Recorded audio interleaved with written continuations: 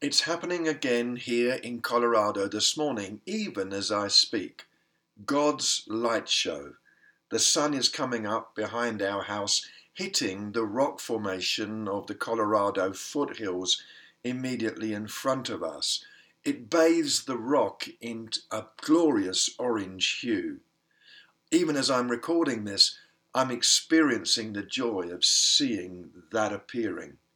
Grace has appeared to us in Jesus, but it's not enough for us just to believe in grace. We need to experience it, apply it, even lean on it each day of our lives. John Newton, the former slave trader, wrote that famous classic hymn, Amazing Grace, but he quickly, even in the first line, applies the truth of grace into his own life. Amazing grace, how sweet the sound that saved a wretch like me. Application was vital for him as he remembered his terrible history.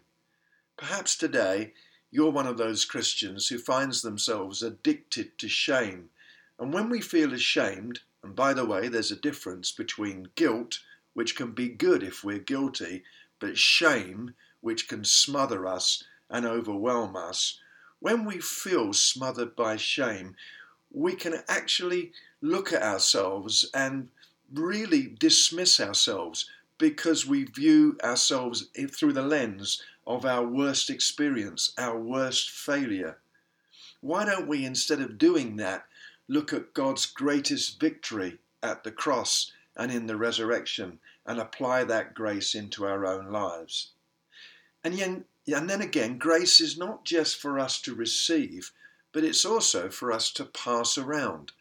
As someone who's been involved in pastoral ministry for over 4 decades now, I sometimes am amazed by the ungracious attitudes of Christians. We've been forgiven our blunderings and our foolishness, and yet we can be so intolerant, critical, unwilling to be gracious, even though we've received grace. How about doing that today? That person who consistently has a gift of irritating you. Perhaps it goes a lot deeper than irritation and you've been seriously hurt. I'm not going to be one of those preachers and teachers who would prematurely rush you to forgiveness. It might be that that's a journey, a lengthy journey that you need to take, a journey that begins by you even being willing to actually pass grace around and offer forgiveness. But it's been said that the first person to experience the blessing of forgiveness is the one who actually offers it. Maybe that's true for you today.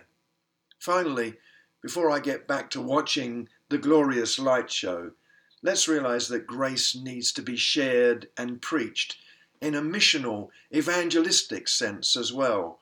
All around us, there are people who find themselves living lives without a story. When there's no story, it can be rather terrifying, as I spoke of earlier in another podcast. But we have a story, the story of the grace of God, the story of the running father who comes hurtling out of the door, heading towards the returning prodigal son, colliding into him, giving him a warm embrace and a kiss, and inviting him into the party, the celebration.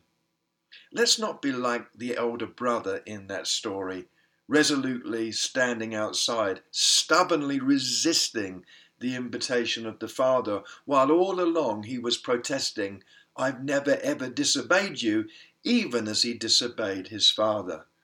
Let's not only experience the grace, let's not only pass around the grace and preach and share and witness to the grace, but let's also be part of the party of God, the joyful celebration of his love and grace today.